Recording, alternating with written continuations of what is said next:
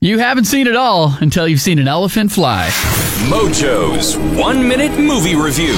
And thank you for finding the podcast. This week, Disney drops a live-action version of the classic tale Dumbo. Welcome, baby Dumbo. We're all family here. Tim Burton magically brings to life the story of a struggling circus owner named Max Medici who enlists a former star and his two children to take care of Dumbo, a baby elephant born with oversized ears. When the family discovers that Dumbo can fly, it soon becomes the main attraction. You have magic. Of course, this draws the attention of V.A. Vanderveer, an entrepreneur who wants to showcase Dumbo in his latest bigger-than-life entertainment venture. Together, we can soar on an elephant's wings. Now, unlike some of the other live-action Disney releases, this is not a scene-for-scene recreation of the original. You won't find any talking animals, but there is plenty of drama and a solid storyline. This may be Burton's best work since Batman and Beetlejuice, both of which, funny enough, starred Michael Keaton.